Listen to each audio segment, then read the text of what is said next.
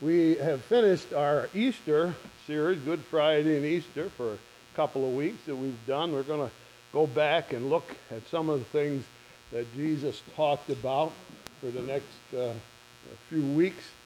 And we like to do that. My favorite thing to do is talk about Jesus, in particular, what he had to say. And so we'll be looking at Luke chapter number 7 today for our text. Luke's Gospel, chapter number 7. For a number of years when my father was alive, my wife made Thanksgiving dinner for everyone, and she served it somewhere around 12 noon. And we always had our family gather in for Thanksgiving dinner. Well, my father had a habit. He would wander around the neighborhood. If he found anyone he thought would have no place to go, he invited them to our house for Thanksgiving dinner. We took no offense to that. After all, one of the reasons that we were thankful was for our family. If somebody had no family, we were glad to lend them our family.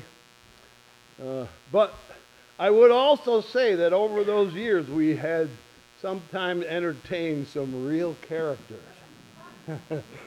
You just never knew who was going to show up at the dinner table when my father gave out his invitation. One of those visitors stands in my mind as the most memorable and the most unusual guest. On Thanksgiving dinner at our house, it was always a day to talk about hunting. It was our big hunting day for the family. All the hunters got together and went out deer hunting on Thanksgiving morning. And so it was one of the main topics of conversation was the morning hunt. When did you first see that deer? Which direction did it come from? What part of the animal did you aim for? Did you have to chase it down? And then sometimes there were more graphic stories, like it was so cold my hands were frozen, so I shot the deer and gutted it and shoved my hands inside to warm them up. Those are always the typical conversation topics around our Thanksgiving table. But one of Dad's guests really left an impression on us all when they announced in the middle of our conversation in a bold sort of way, "I hate hunting." Which sort of stopped the conversation for a moment. And then our visitor said, "Hunters really annoy me." Now, in my mind, I was thinking, I'm glad you're here to share Thanksgiving dinner with us. And in case you didn't notice, we are all hunters. But then our guest said, "I hope that they will outlaw hunting someday." Well, I bit my tongue, thinking, this is Thanksgiving dinner. We are here to be thankful, not to argue with our guests. And so it was. I never had a visitor who was so out of place, so obtuse when it came to fitting in with the Thanksgiving celebration. Although we did not give any reply to the visitor's comment, I must say I never had anyone who so obviously didn't fit in at our Thanksgiving table. In our text today, we see another visitor at the dinner table who just doesn't seem to fit in to the normal activities practiced at the host table. So let's begin our story. Luke chapter number 7, begin reading at verse number 36. One of the Pharisees desired him, that's Jesus, that he would eat with him. And he went into the Pharisee's house and sat down to meat. There's no name given to the host who invited Jesus to dinner, and that's okay. There's something said that does a better job of explaining what the circumstances were. It says that Jesus was invited to dinner by a Pharisee. Now we may wonder, did this Pharisee really mean to invite Jesus to his home for dinner? Is it possible that this Pharisee was inviting some special friends, and Jesus just happened to be standing there. And so the Pharisee said, "And you're welcome too." We don't know for sure. Unlike our society, Jewish society was based on hospitality. And having visitors was very much a part of the culture. And a wealthy person might sponsor a dinner for the whole town. Besides, Jesus would certainly make a fascinating guest. It was said of Jesus, always remember this, it was said of Jesus, nobody ever spoke like this man. And that was no exaggeration. Not before or since was there ever a more fascinating speaker than Jesus of Nazareth. And I suppose everything would have been just fine, except for another visitor who was most certainly not invited to the Pharisees' dinner. Verse number 37. And behold, a woman in the city, which was a sinner, when she knew that Jesus sat at meat in the Pharisee's house, brought an alabaster box of ointment, and stood at his feet behind him weeping, and began to wash his feet with tears, and did wipe them with the hairs of her head, and kissed his feet, and anointed them with the ointment.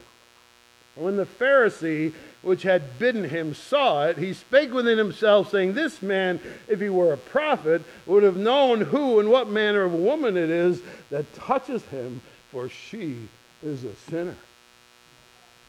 Now, as I said, Jewish culture is based on hospitality. And it would seem that this Pharisee was wealthy, and so neighbors and friends would naturally be welcome into the house. It would be sort of what I'd call an open door policy. We're having dinner, you should drop in. So literally, the doors are open and people can come and go as they please. But this man is a Pharisee. That is a very religious man. A careful student of the Bible. Well versed in the Old Testament law. He is part of a class of people, a political party, who lived by the rules. Strict and exacting. And it was the desire of every Pharisee to carefully keep every rule, especially the rules which said, Thou shalt not. To be a Pharisee was to dwell largely on the negative and especially to hold other people up to their standard. So because of the open door, a woman gains entrance into the home of the Pharisee who would, I'm sure, have never been invited there. Now, Jesus of Nazareth was a mystery to most people. He's the son of a Jewish carpenter, uneducated in the schools of the rabbis. He had the ability to speak in such a way so as to gather huge crowds, sometimes crowds way up in the thousands. His main topic was the kingdom of heaven. And so because he didn't come from the places where all the rest of the rabbis came from, the Pharisees didn't know what to make of him.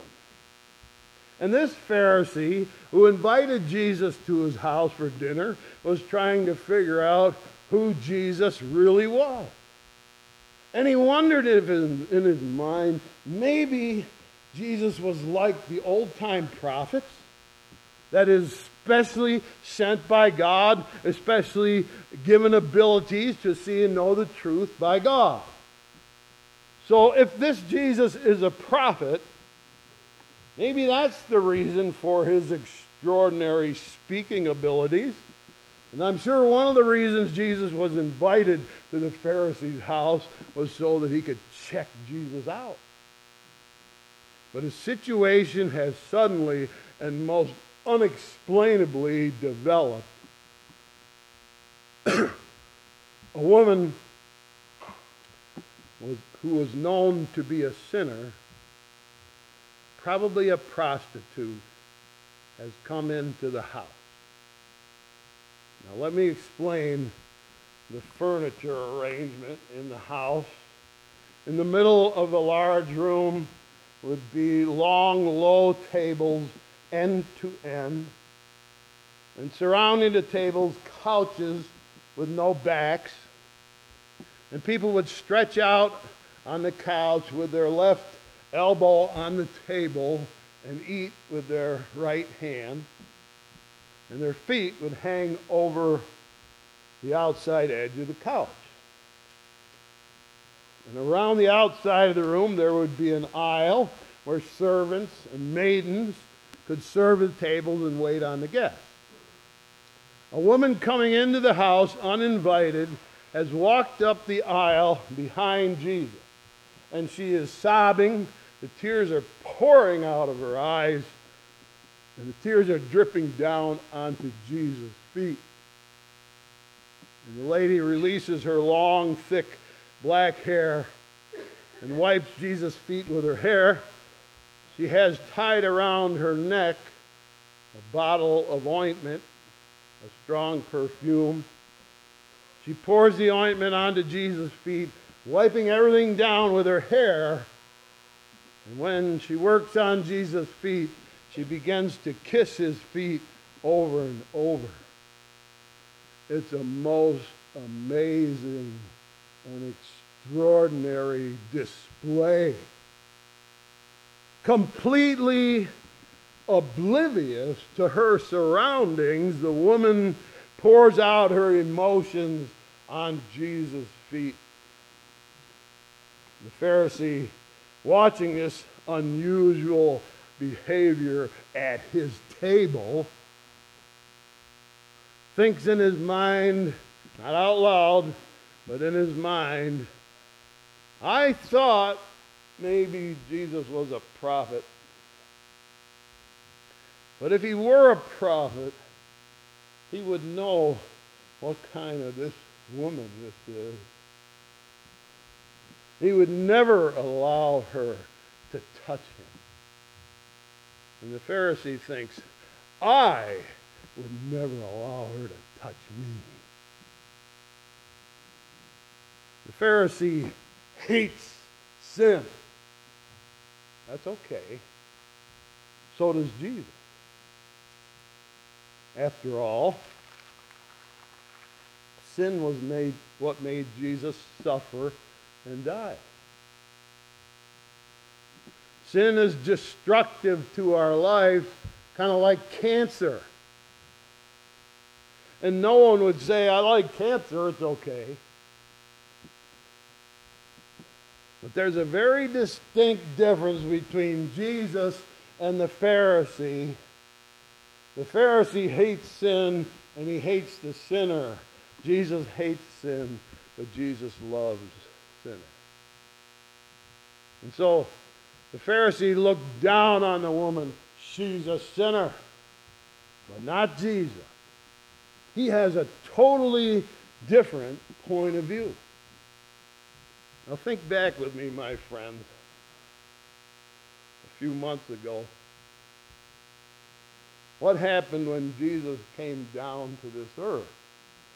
He was born in a manger, in a very lowly place, and people came to see him.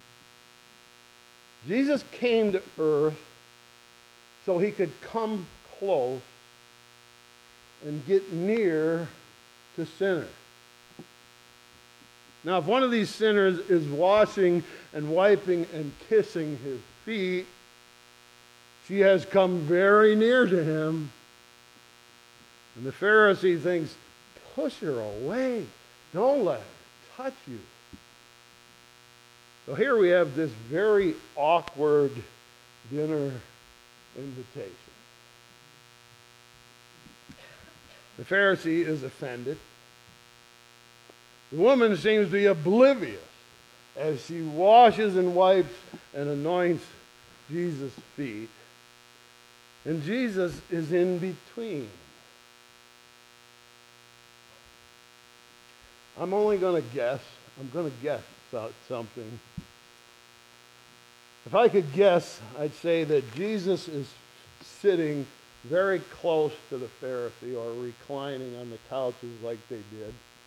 Maybe even right next to him. It would be the custom for the guest of honor to sit next to the host. And I would guess that what Jesus is about to say, he will say quietly and privately to the Pharisee. I can't be sure of that.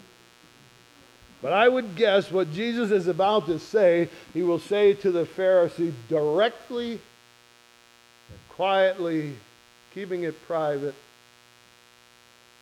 But before we read Jesus' reply, there's a question I want to put to you.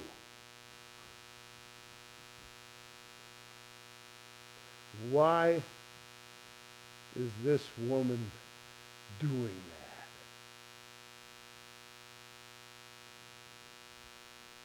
Why is she crying? Why does she wipe his feet? Why does she anoint his feet? And why, oh why, does she kiss his feet? Well, so far, we don't know why. So let's see what Jesus says in this very awkward situation. Verse number 40.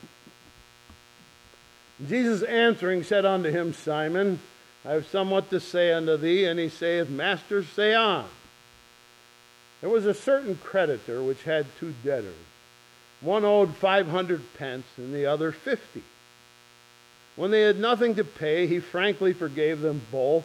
Tell me therefore, which of them will love him most? Simon answered and said, I suppose that he to whom he forgave the most.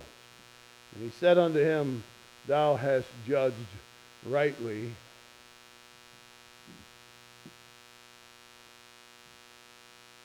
Pay attention to every word. Jesus tells a story. Don't miss any of the words. A parable, if you will. And one man owes about $22, it would be in our money. And the other owes 10 times that much, $220. And when they couldn't pay, he says the creditor frankly forgave both men the debt they owed. So who will love that creditor the most? Naturally, says the Pharisee, the one who was forgiven the most. It's a fairly simple conclusion. No big mystery for the Pharisee. Simple logic will tell the story and gives the correct answer. So now watch this, verse 44. He turned to the woman and said to Simon, Seest thou this woman? I entered into thy house. Thou gavest me no water for my feet, but she has washed my feet with tears and wiped them with the hairs of her head. Thou gavest me no kiss, but this woman, since the time I came in, has not ceased to kiss my feet. My head with oil thou didst not anoint, but this woman has anointed my feet with ointment. Therefore I say unto thee, her sins, which are many, are forgiven, for she loved much. And to whom little is forgiven, the same loveth little. And he said unto her, Thy sins are forgiven. And they that sat at meat with him begin to say within themselves, Who is this that forgiveth sins also? And he said to the woman, Thy faith has saved thee. Go in peace. Somewhere, sometime earlier, maybe on this day, maybe the day before, Jesus was preaching. Now, we don't know exactly what he said, not exactly. Some people have tried to figure out the timetable, and they guess that this story happened when Jesus was preaching what he said in Matthew chapter 11. It's a pretty good guess. And Jesus there said to the people that gathered, "Come unto me, all ye that labor and are heavy laden, I will give you rest. Take my yoke upon you, learn of me, for I am meek and lowly of heart, and you shall find rest for your soul." In the crowd that day was this woman, tired, worn out from her lifestyle, longing for something to lift the burden off of her shoulders of this lifestyle she'd been living. And all she had ever known was rejection. She was desperate to leave her past behind and find a new life. And no one ever said to her, "Come to me." No one ever said to her, "Let me lift your burden." No one ever said to her, "I will give you rest." But Jesus did. He said, "Come. Come to me." And she felt his love, and she felt his kindness. And she said, "Oh, Jesus, I believe you can help me. Lift my burden and give me a new life." All she had ever experienced before was just like the Pharisee gave: contempt, hatred, and rejection. But Jesus offered love and hope and a change. And she believed that Jesus could deliver. She was filled with love. She felt like she had sinned 10 times more than everybody else. Jesus didn't care how much she sinned. He loved her still, and she felt her burden lifted. Thank you, Jesus. So the next day, she went to find him, to thank him, to express her gratitude and love for him. And where was he? Eating dinner at the Pharisee's house. Knowing that she would never be invited, and knowing that all people would look at her with contempt, she said, "I don't care what everybody else thinks. I've got to tell Jesus how he has made me feel and how he has lifted me up and helped me." And she walked into the door, and there he was, reclined at the table with his feet towards her.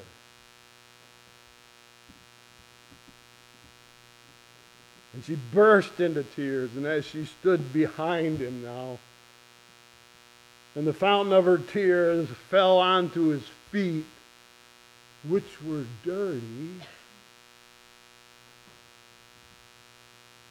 No one had washed Jesus' feet, which was the custom. So she loosed her long black hair, and she wiped the tears from off his feet. She wiped the dirt away with her hair, and opened her bottle of perfume and ointment, poured it onto his feet, and still unable to express all of her gratitude in words, she kissed his feet over and over, and she didn't care what anybody thought. She hadn't planned this ahead of time. It was a spontaneous expression of love and devotion, and Jesus allowed it. He smiled and encouraged it, and he said to her, "You believed that I could help you, and that faith that you had in me has saved you. You can go now in peace." And she quietly nodded her head, and with her heart all aflame and her spirit full of peace, she walked out the open door and left.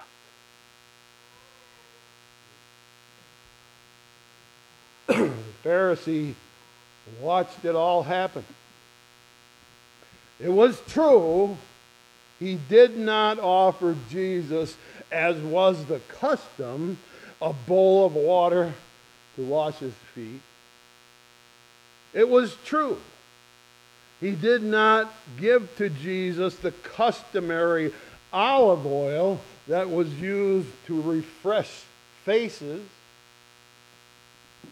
And it was true, he did not greet Jesus, as was the rule of hospitality, with a welcome kiss. He had miserably failed to be the proper host to his invited guests. But my friends, did you listen to exactly what Jesus said? In his little parable, he said clearly so that nobody could miss it. You remember exactly what he said. When neither one could pay, the creditor frankly forgave them both. And that's why I think Jesus spoke quietly and directly to the Pharisee. If he had spoken loudly, the whole house could hear, and the Pharisee would have been the laughing stock of the whole town.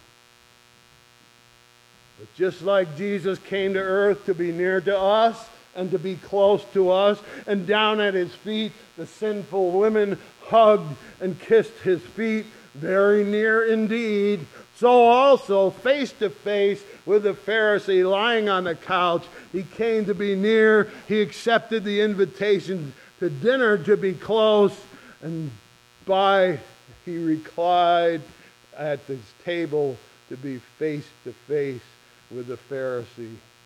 And he pointed out to the Pharisee, her sins are many.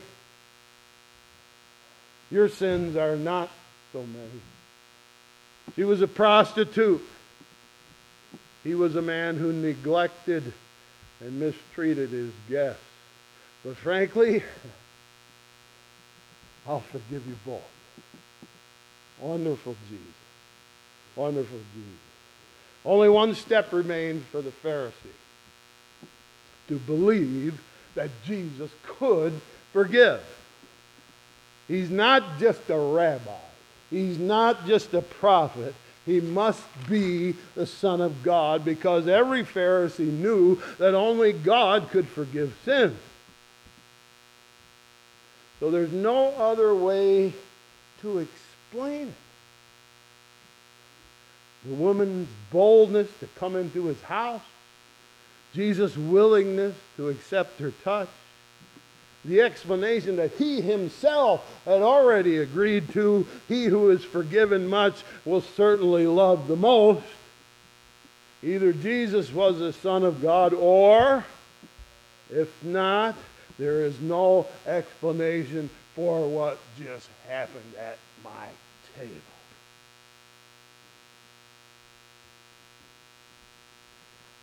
And here, the Bible is silent. Did the Pharisee, who had his sins pointed out by Jesus one by one, did he accept the offer of forgiveness or not? I don't know. What do you think? What do you think? Could you be like him and see the sins of others and be blind to your own?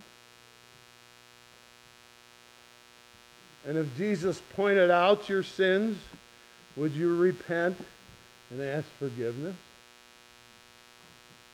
That's why Dr. Luke left off the story so abruptly, so you could finish the story yourself. So this morning, the question is, how big is your debt? Is it $22 or $220? Jesus offers full pardon either way. Isn't he wonderful? Isn't he full of mercy for those who believe? And the whole reason, he just wants to be near you. He wants to be near you, close to you. I would leave you with this final question. you want to be near to him. Shall we pray? Dear Heavenly Father, we thank you for your wonderful words, your wonderful actions that reflect so much about you. Help us to make sure that you're always invited to our table and that we can get as close to you as we can get and be very near. Draw nigh to us, Lord. Help us to draw nigh to you and believe in you with all of our heart. We ask in Jesus' name, amen. Closing, I'd like you to turn your hymn book, if you will, hymn number 230. Standing as we sing hymn number 230. Close to thee, all along my pilgrim journey, Savior, let me walk with thee.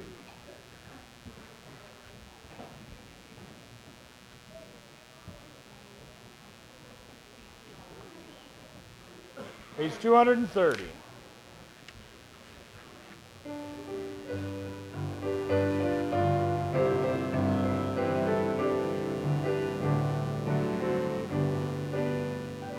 Thou my everlasting portion, more than food or life to me, all along my pilgrim journey, let me walk with thee, close to thee, close to thee, close to thee, close to thee, all along my pilgrim journey, Savior, let me walk with thee, not for ease or worldly pleasure, nor for fame my prayer shall be.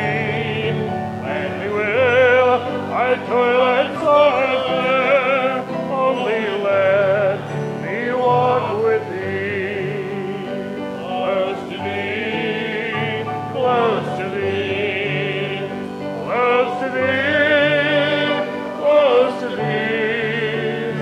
Gladly will I toil and suffer, only let me walk with thee. Lead me through the vale of shadows, bear me o'er life's fitful sea, then the gate of life eternal may I enter, Lord, with thee.